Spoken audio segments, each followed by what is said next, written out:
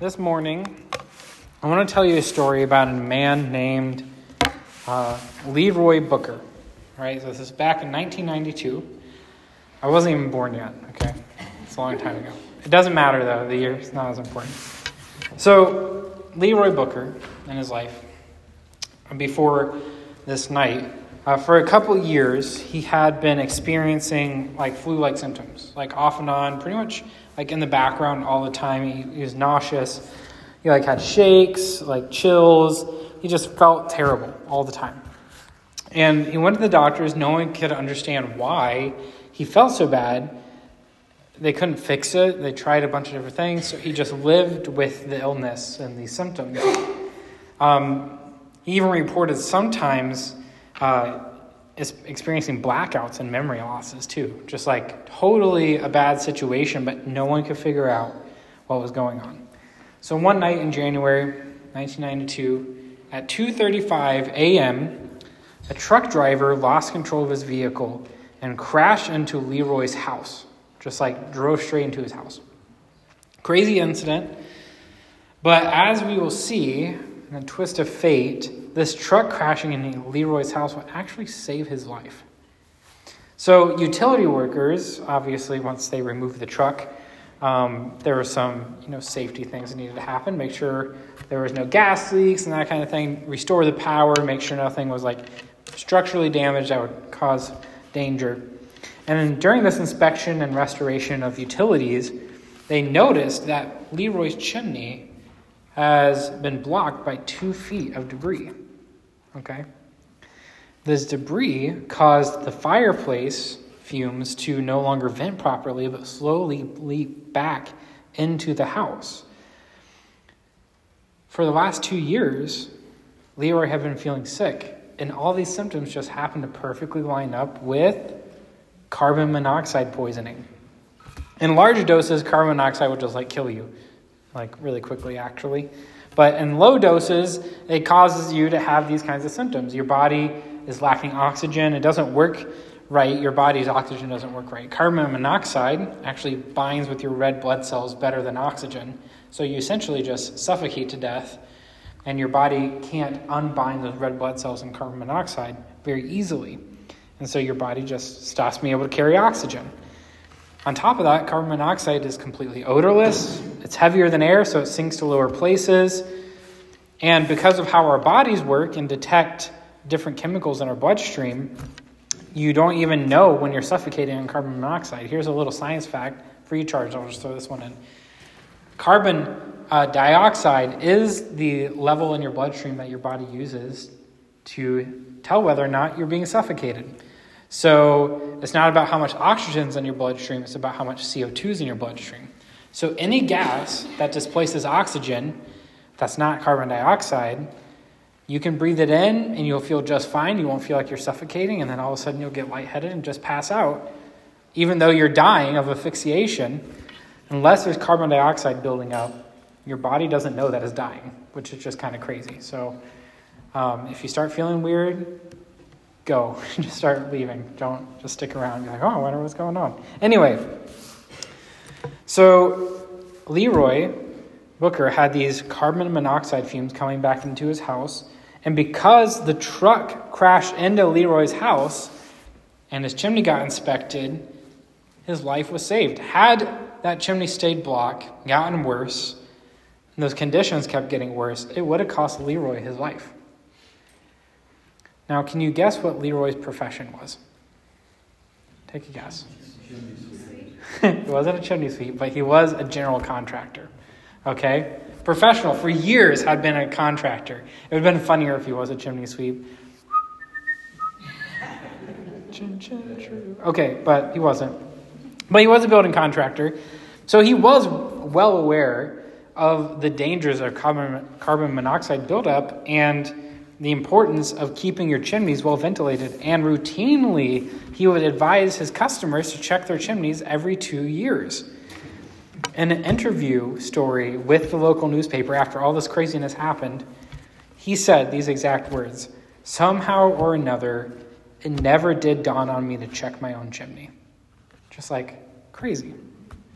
All right? Think about that. How often do we look at other people and recognize their improper practices or their failures or their problems? It's so easy. It's so easy to see other people's faults. It's so easy to see the dangers in other people's lives, but sometimes we are blind to our own situation. Scripture is a mirror that reflects back into our lives the reality of who we are and the reality of the world we live in. And it often urges us to check our own spiritual chimneys, so to speak. Right? Think about 2 Corinthians 13:5. It says, "Test yourselves to see if you are in the faith. Examine yourself."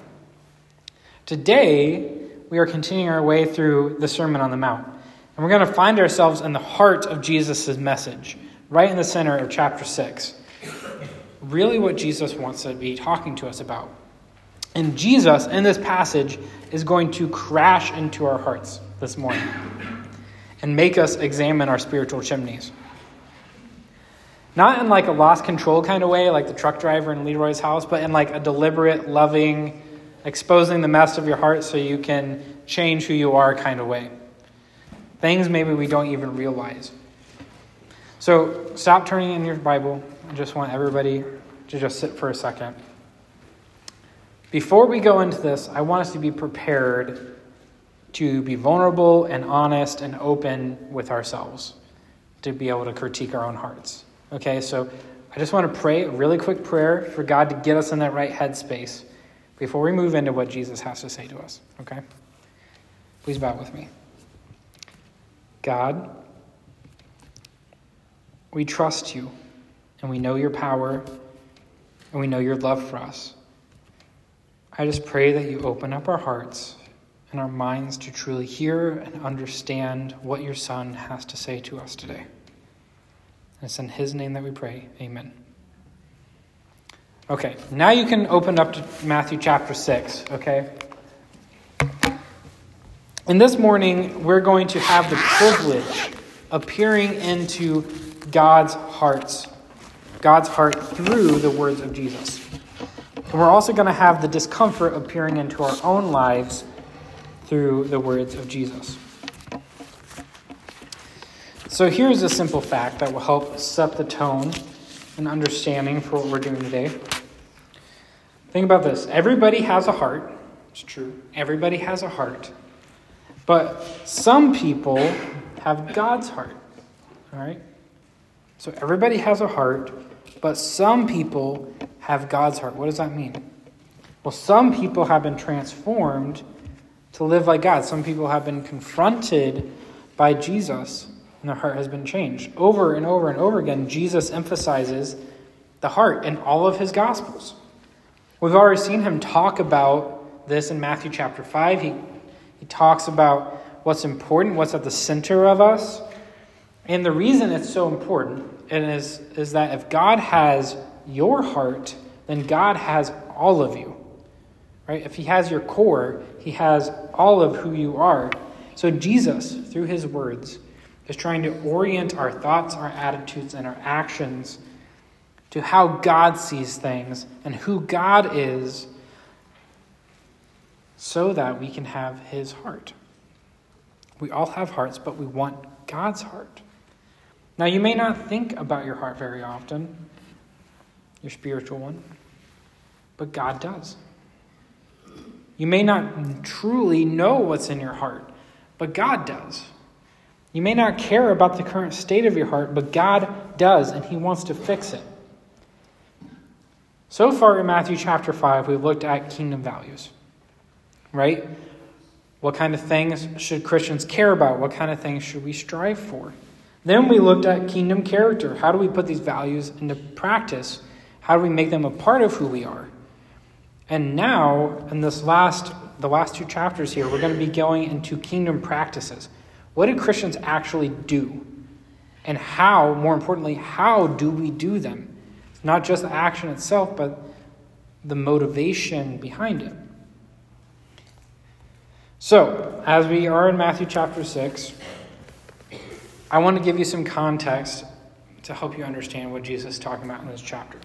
So during Jesus' day, The Jewish rabbis preached that there were three main acts of righteousness that should be practiced in order to live a proper spiritual life. The three spiritual practices were almsgiving, prayer, and fasting. So giving, prayer, and fasting. These were the three main staples of any religious person's life in the days of Jesus. And it just so happens that Jesus, our Rabbi and Lord, is going to talk about these three things in our passage this morning. So with that in mind, let's just start in verse 1. Matthew chapter 6, verse 1. Take care not to practice your righteousness in the sight of people, to be noticed by them. Otherwise, you have no reward with your Father who is in heaven. The first thing that Jesus says is take notice. In the Greek, it's beware. Pay attention. There is danger here. That's the very first words of Jesus. Beware. Take notice. The command to take notice is in the present imperative active. And I'm not a Greek scholar, and I'm not trying to throw Greek at you here. But my understanding is that that is something that is done continually. It's not something that was done in the past. It's not something you're planning on doing in the future. It's something you do right now, and you keep on doing it every single moment of every day for the rest of your life. It is presently here right now. So beware right now. Jesus is telling us that we need to be aware and cautious of our motives. Why are we really doing this? We need to be aware of our audience. Who am I really doing this for? Are we doing this to be noticed by others? If we are, Jesus says that we are in danger. Because if we do practice our righteousness before others, then our reward doesn't come from God, it comes from them. Another interesting point that Jesus uses, a word that he uses here in Greek, is this word, iatron. The word for notice is this word. Does that look like anything to you in English? Theater, right? Jesus says that the wrong way to do things is to do them for theater, right? To be noticed, right? Do not perform your acts of righteousness as a performance so that other people can see it. Because it's not real then. It's a fake performance. And it doesn't really matter like a play in a theater, right? To get a better idea of this, let's look at verse 2. So, when you give to the poor, do not sound a trumpet before you, as the hypocrites do in the synagogue and on the streets, so that they will be praised by people. Truly, I say to you, they have their reward in full. So Jesus clarifies his intent and what he's meaning here. If we do something, in this case, give to the poor, almsgiving, as one of the rabbis would teach, giving to the poor, almsgiving for the praise of others, then we'll receive our reward from the audience that we're catering to. And in this case, it would be from other people, right? Not God. And Jesus uses another term here from the theater, which is the word hypocrite. If you were a part of home group, you can think back a while ago to the chapter where we were talking about the scribes and the Pharisees and the woes to the scribes and the Pharisees. That was at Chuck's house when I walked in the random lady's house by accident, and then I ended up getting to where I needed to be. It was that week. That was a woe. Woe to me for talking to my grandma and getting distracted. Okay. So the word hypocrite we learned that week is just the Greek word that means actor. Hypo is the prefix that means under, and the crit part of the word hypocrite in this context means a mask. So hypocrite is one who is under the mask. Someone who acts and plays out things. So Jesus is using two words from the theater here. To be noticed and to act as if you're wearing a mask. To deceive or to be someone you're truly not, or to mask your actual motivation. Take what Jesus is saying to heart here. When you are doing godly things, do not be an actor and put on a show for others to see, because God does not want that kind of righteousness. He does not want it. It isn't for him. It's for you. It's for you. If that's what you're doing, it's not for anybody else. It's for you. And to help you remember this a little bit easier, this idea for the day, Jesus says, do not do things for the praise of others. Okay? Came up with an acronym for you. The praise of others. P-O-O. Okay? God doesn't reward us when we do things for the praise of others. Okay? God does not reward P-O-O. Okay? And I feel like if I leave this slide here, it's going to distract us for the rest of the day. So just keep that in mind. And let's just go back. Okay. So Jesus is making it very clear the praise of others is bad. He's making it very clear that it is possible to do good things, even correct and godly things with the wrong motives. It is possible to do godly things without God in mind, not for God at all. You can do something that God wants you to do, not for God. Not for God. That's kind of scary, because that means we can get lost in it. But don't worry, it's not all doom and gloom. Jesus isn't here to just point out our failings and our corrupt human heart, but he's here to teach us how to properly do these practices, these things that are important, so that we can bypass our failing hearts and access the heart of God. Right? So Jesus is going to teach us how to do things in a godly way, which is actually really important here. So then, how should we be generous? Jesus is talking about giving. How do we give properly? Well, let's keep reading. We'll have verse 3. But when you give to the poor, do not let your left hand know what your right hand is doing, so that your charitable giving will be in secret, and your Father who sees what is done in secret will reward you. First of all, I want you to take notice that it says, when you give to the poor. All right? Not if, or someday you might, but when. It is proper for Christians to give to help those in need. That's just who we are. That's who God wants us to be. There isn't a dollar amount tied to that, right? We learned anything from the lady who gave her last penny. It doesn't matter the amount that you give, as much as it matters the motivation behind the giving. So when you give to the poor, do not let your left hand know what your right hand is doing. You may have heard this be explained before, that this left hand and right hand talk is that all of our giving has to be totally anonymous. No one else should even know about it. In fact, maybe in the best case scenario, there wouldn't even be a record of the transaction happening at all, as if it never even existed. But I think it goes deeper than that. Jesus doesn't say, don't let other people see what your hands are doing. He says, don't let your left hand know what your right hand is doing. Whose hands are we talking about? Your own hands. This isn't about other people and what they think about your giving. This is about you and what you think about your giving.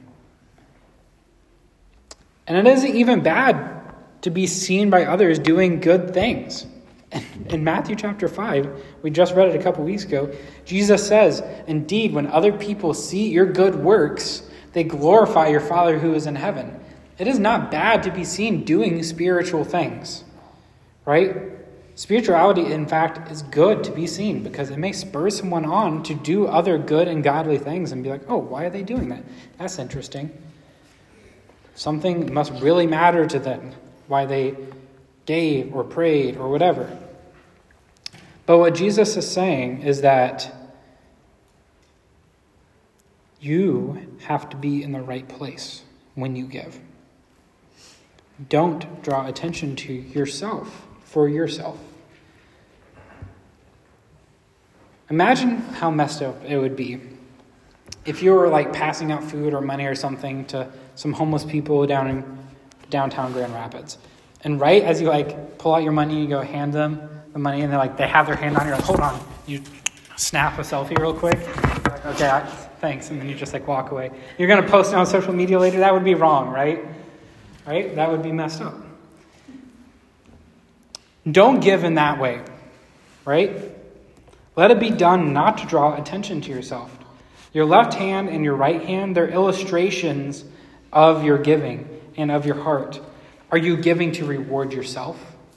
Taking from this hand and you're just giving to someone else, but really you're just giving back to yourself through the praise of others or your own affirmation and how you feel about it, right? You may be giving something out of the wrong place, and what you're actually doing is just buying your own praise from other people. All right, don't do that. Or are you doing it because God wants you to? That's the other option.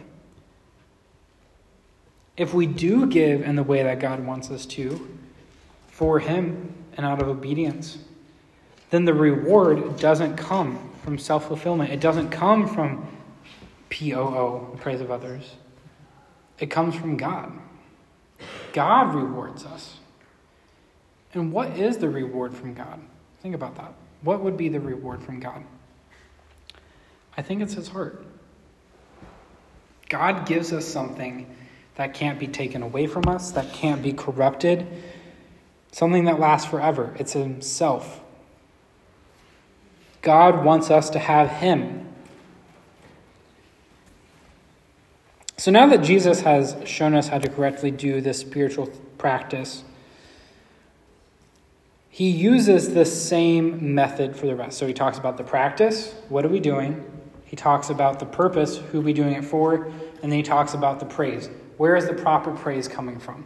This is going to help us understand a little bit more as we go through, and they should go a little bit faster now. So, right, let's go ahead and move on to the next section, which is prayer. Matthew 5 through 8, let's go ahead and read that. And when you pray, you are not to be like the hypocrites. Don't be like a mask wearer, for they love to stand and pray in the synagogue and on the street corners, so they will be seen by people. Truly, I say to you, they have their reward in full. But as for you, when you pray, go into your inner room, close your door, and pray to your Father who is in secret. And your Father who sees what is done in secret will reward you. And when you are praying, do not use thoughtless repetition as the Gentiles do, for they think that they will be heard because of their many words. So do not be like them, for your Father knows what you need before you ask Him. So Jesus gives us expectations again. When you pray, not if you pray or maybe someday you'll pray, but when you pray. So if you aren't praying, then start. And when you start, or if you've already started, how do we pray the way that Jesus wants to? Well, He gives us some counterexamples as to what not to do. Don't be like a mask wearer. Don't be like a hypocrite who goes out and puts on a show and talks in front of people and has the right authoritative voice, and they like are shaking and they're moving right and they're really animated while they're praying and they look really holy.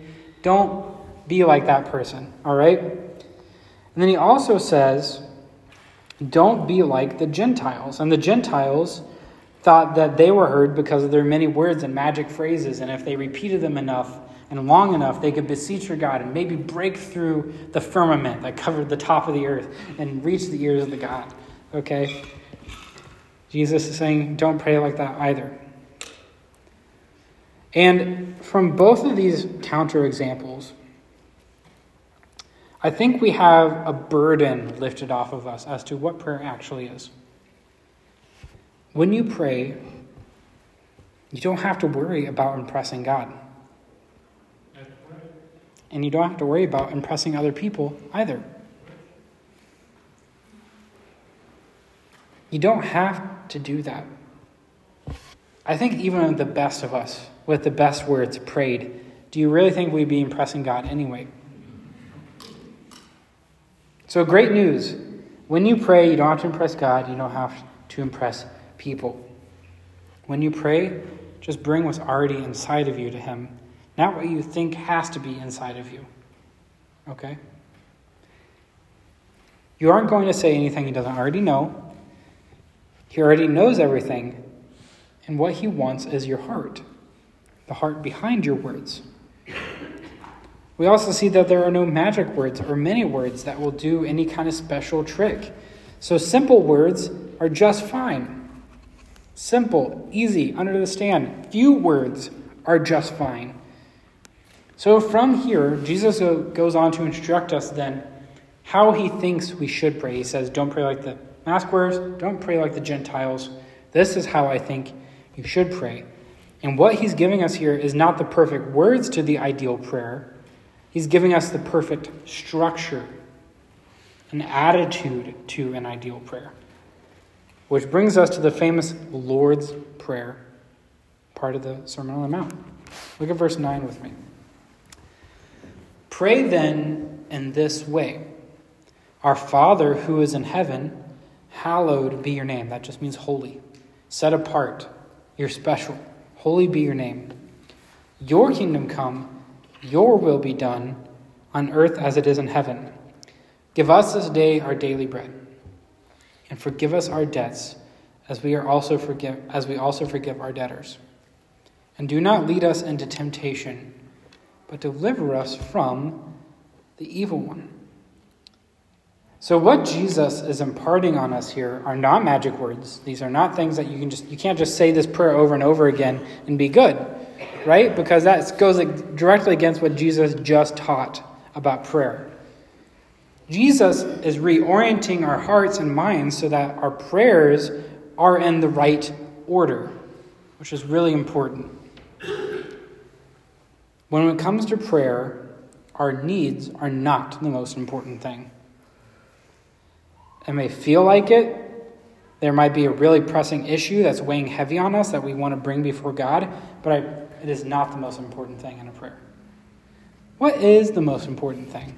What does Jesus mention first? God is first. Our Father who is in heaven, he's above us, majestic, holy, set apart.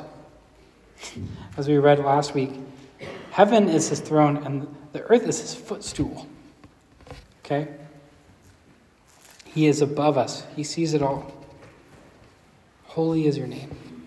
Your kingdom, your will.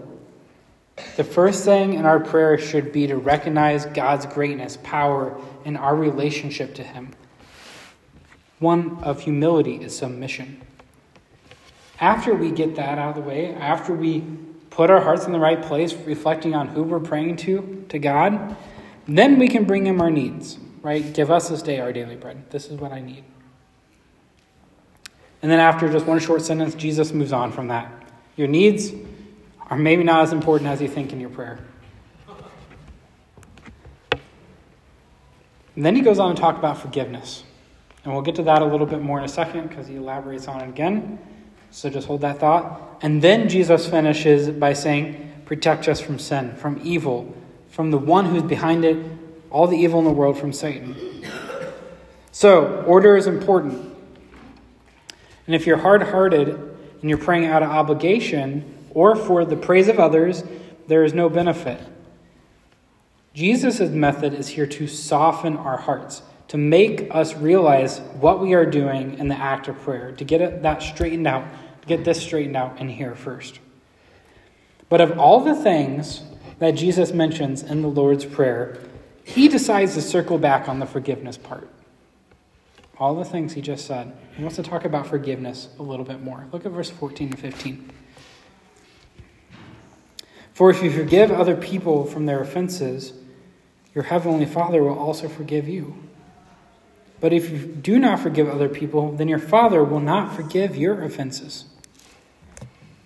Jesus knows that unforgiveness in our human relationships damages our ability to commune with God because it damages our hearts. If we are saving room in our heart for grudges and anger, then when we go to God, that's all there is for him. Grudges and anger. We need to be peacemakers. And if we are peacemakers, God is going to make peace with us. And the doors to effective prayer are going to be wide open And we'll be able to fully and sincerely communicate with the creator of the universe. Of all the things that Jesus mentions in his teaching on prayer forgiveness is by far the most repeated and important topic. Think about that. Just let that sit there. Maybe there's someone you need to make peace with. So in this last section, we're going to be talking about fasting, which is interesting given the week. Now, fasting is much less common today than it was in the early church, and I actually think that's a bad thing. So when we're talking about fasting, I want to be very clear, we are talking about not eating food. Okay? So sometimes, modern Christendom, we say, oh yeah, I'm fasting from social media. I'm fasting from Fox News or political discourse or whatever you watch. Like, I just don't want to hear that stuff anymore. I'm fasting from my TV. I'm fasting from Stardew Valley, whatever, okay? You're fasting from something else. But when we're talking about fasting here, when Jesus talks about fasting, it is from food, not eating anything. And there's a really important reason why that is the case. Because fasting takes two realities of the world and it smashes them together in a way that nothing else can. The first reality is we are all dependent on food. All right? If we do not eat for a month, we will not be in good shape. All right? If you don't believe me, go ahead and try. The second reality, which is less obvious to the world, is that all life is also dependent on God. Right?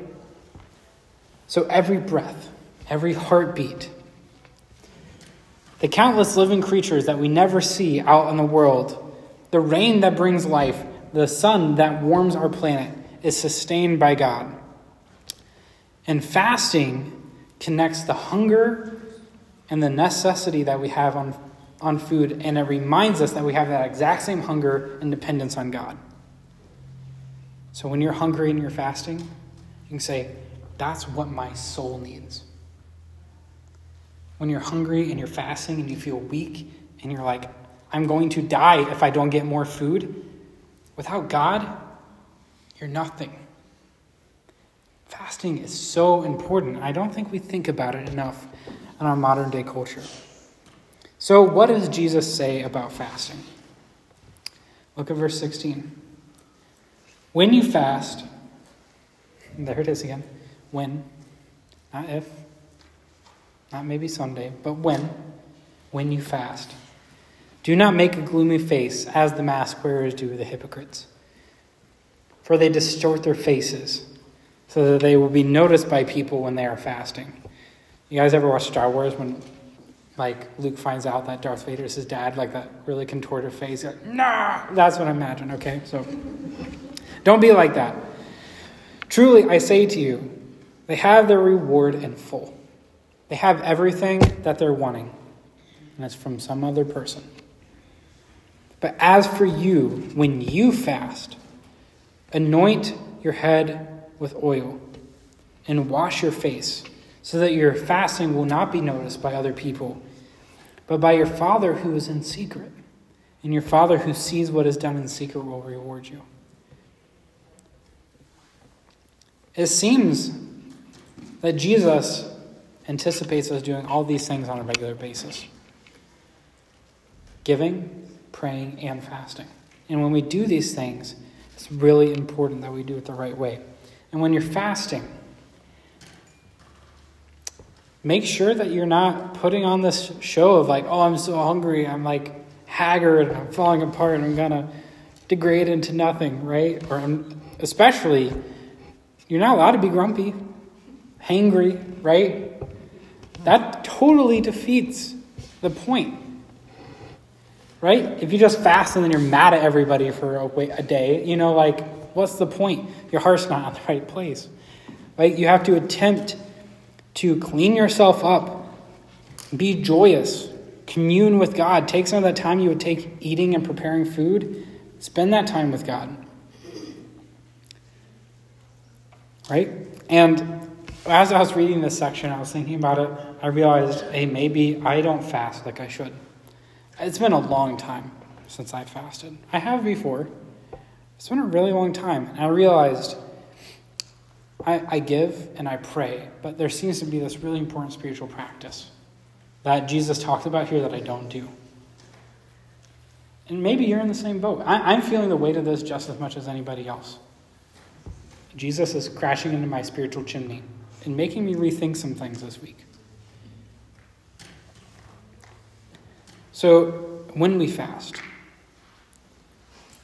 our hearts need to be focused on God and not on what other people think about it. I know I've already talked for a little bit today. I didn't preface it by being a long sermon. I apologize. But I want to finish off with some thoughts that I think stand out to me from what Jesus has particularly said for this particular week. This week, today, right now, is our Sacrifice Sunday. And it's also our day of feasting here together as a church. And in the United States, this week we're celebrating Thanksgiving. So I think it's perfect that Jesus would talk to us about how to give properly, how to talk to God properly, be thankful, and then how to fast properly. Today, after this message, we are going to take part in our Sacrifice Sunday giving. And when you give, make sure your heart's in the right place. Right? And this week, maybe you should try to go to God with an honest and genuine prayer. You don't have to go into your closet and shut the door. Go somewhere where there's no distractions. Turn your phone off for a little bit, please. And just be with God for a little bit and let him see your heart. Just be honest with him. And if there's something there that's stopping you from focusing on it, especially some unforgiveness, you go take care of that first. Either in here or with another person. And sometimes you can't go take care of it with another person because they're not going to reciprocate it. But forgiveness is in here. It's not what another person says about it. All right? And then maybe, if you're really brave, you should consider fasting sometime soon. Maybe it's just a day. Maybe it's a couple days. Maybe it's longer. Maybe it's not even this week. But sometime soon, consider fasting. Because I think in this country, we do not go hungry enough. We are a gluttonous country. And I think some good, godly fasting will help us in profound ways that we don't understand. So one thing that we've learned from the words of Jesus is that spiritual practice of giving and prayer and fasting are important to him. And that should make them important to us. And the reward of spiritual discipline is God's heart. Is God's heart taking over your heart? Everyone has a heart, but some people have God's heart. So I encourage you this week, seek out prayer, seek out giving, seek out fasting sometime soon. So let's pray now as we prepare ourselves for the time of Sacrifice Sunday and giving. Let's just get our hearts and our minds in the right place. God, I just pray that we take the time to recognize who you are. You are great and powerful and loving and wholly unique. There are things that we need, God, and you know what they are. Take care of them. But as we come to give this week, I just pray that you make sure that our hearts are in the right place, maybe expose something that we need to take care of, someplace that you want to change in us. And then give us the strength and courage to follow through on that. Keep working in our lives. It's in your Son's name we pray. Amen.